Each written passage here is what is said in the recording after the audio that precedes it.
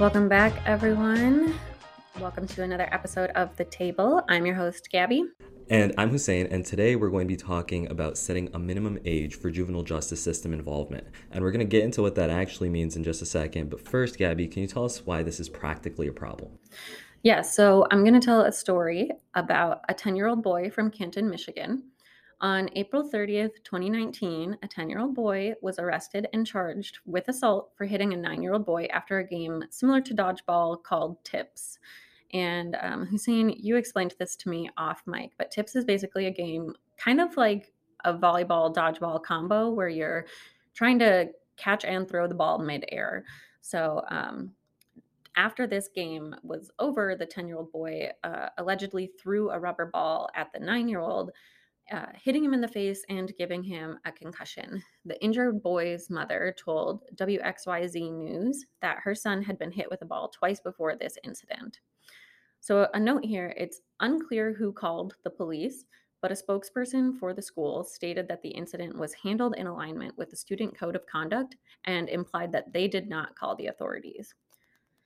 Thankfully, these charges were dropped. However, this is not an isolated incident, nor did the prosecutor in this case take issue with charging a 10-year-old with assault.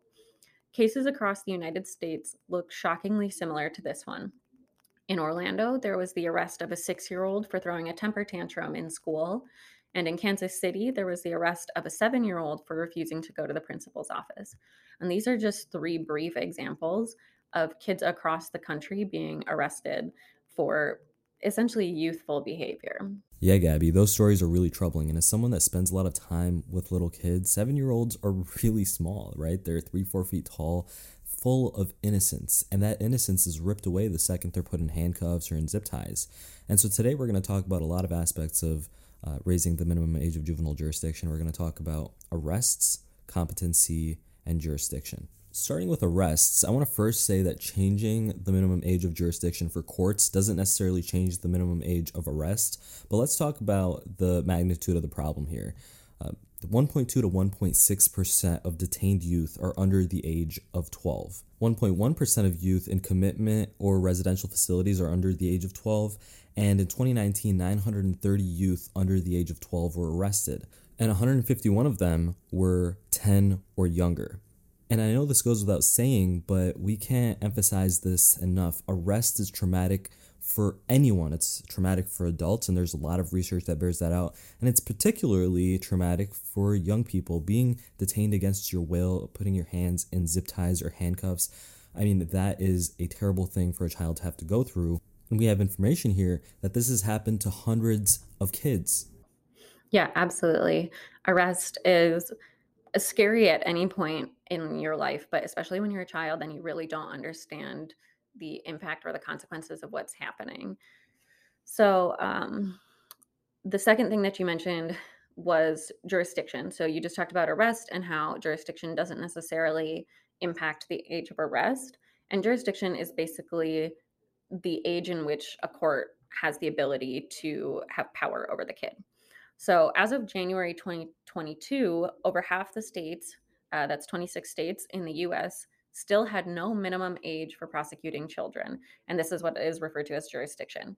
So there's no federal guidance on minimum age standards. And across the country, the minimum age spans from 7 years old in Florida to 13 years old in New Hampshire and Maryland. So in Florida, a 7-year-old can be arrested and tried in juvenile court, whereas in New Hampshire and Maryland, that happens at age 13. So you can see there's a really vast difference across the country for when kids are considered competent and able to stand trial. So it's also worth noting that many states have exceptions to their minimum age rule.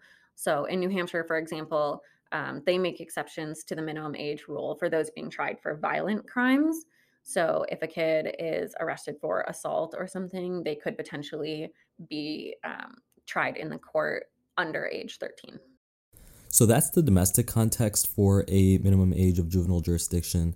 Let's talk about the international context a little bit, like we do with a lot of issues. Canada has a minimum age of 12.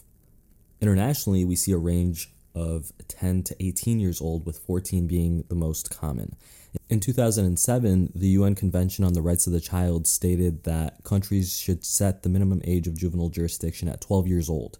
In 2019, they moved that up to 14 to align with modern science and research. They also stated that nations should not allow for exceptions that would allow for youth to be held criminally responsible at a lower age, right? If we're going to set a lower age, setting exceptions to that would violate the principle of having a minimum age to begin with. The United States is the only UN member nation that hasn't ratified the UN Convention on the Rights of the Child, and there's a lot of political reasons for that. But it's worth noting that the entire international community has recommended 14 years as the minimum age of juvenile jurisdiction, and we are not in alignment with that.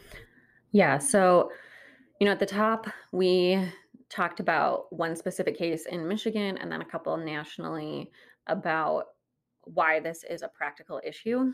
But digging in a little bit deeper, something that we've sort of touched on very briefly in other episodes is this capacity to stand trial and competency issue.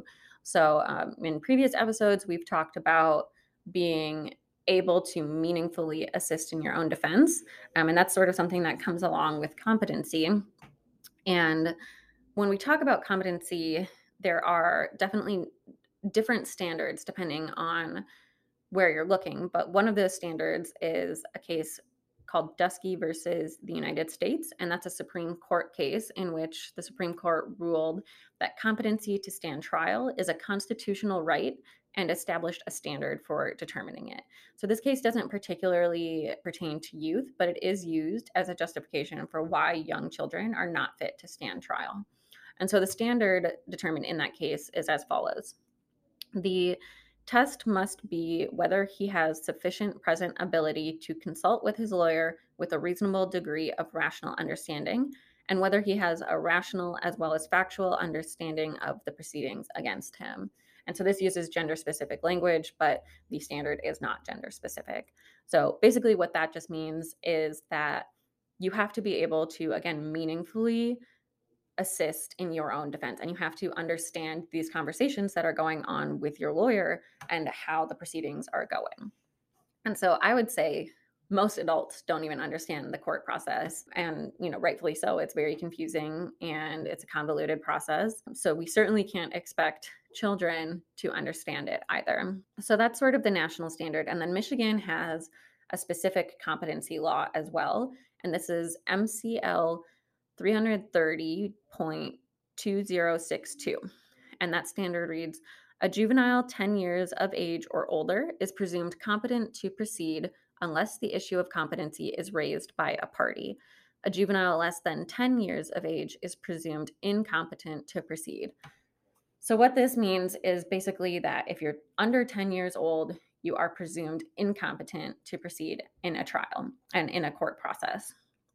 And we mentioned some cases earlier of kids under 10 years of age. Granted, they were in different states, but we've heard of kids in Michigan at least being arrested under age 10. And so we wanted to dig a little bit deeper into this competency issue and potentially how a kid under 10 years of age could end up in Michigan youth justice system.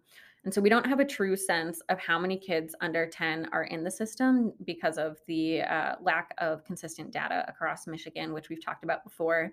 But the way that it would likely happen is that with this competency statute, if a case was filed on a youth under 10 years old, a competency hearing would be requested and take place. And if the evaluator found the child competent, then the case would proceed.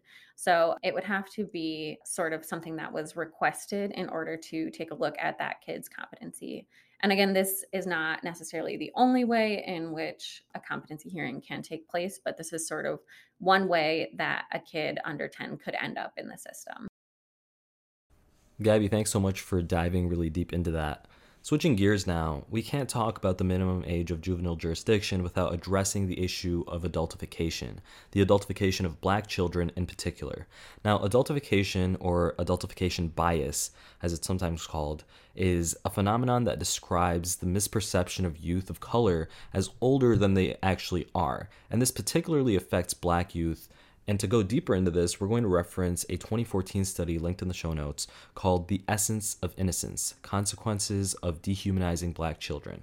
Researchers found that Black youth are seen as less innocent and more culpable after the age of 9. Black youth and adults were rated as significantly less innocent than white children and adults, and the study participants overestimated the age of Black youth by an average of 4.5 years.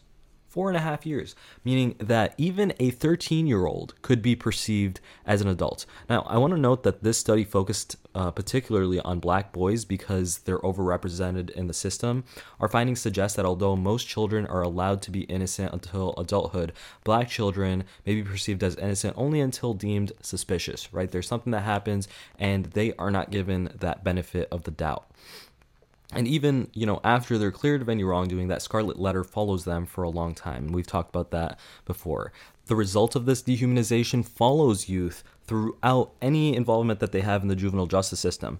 For example, anytime that the judgment of an individual is outcome determinative for a youth, say a mental health professional or a judge or a law enforcement officer in particular, and this study talks about the effect of dehumanization on law enforcement, anytime someone's judgment about a youth and their innocence is at play, that youth is at risk, right? And in particular, we have evidence now that Black youth are at significantly greater risk than their peers. So it's going to take a long time to correct that. Setting a minimum age is just one part in remediating these terrible consequences.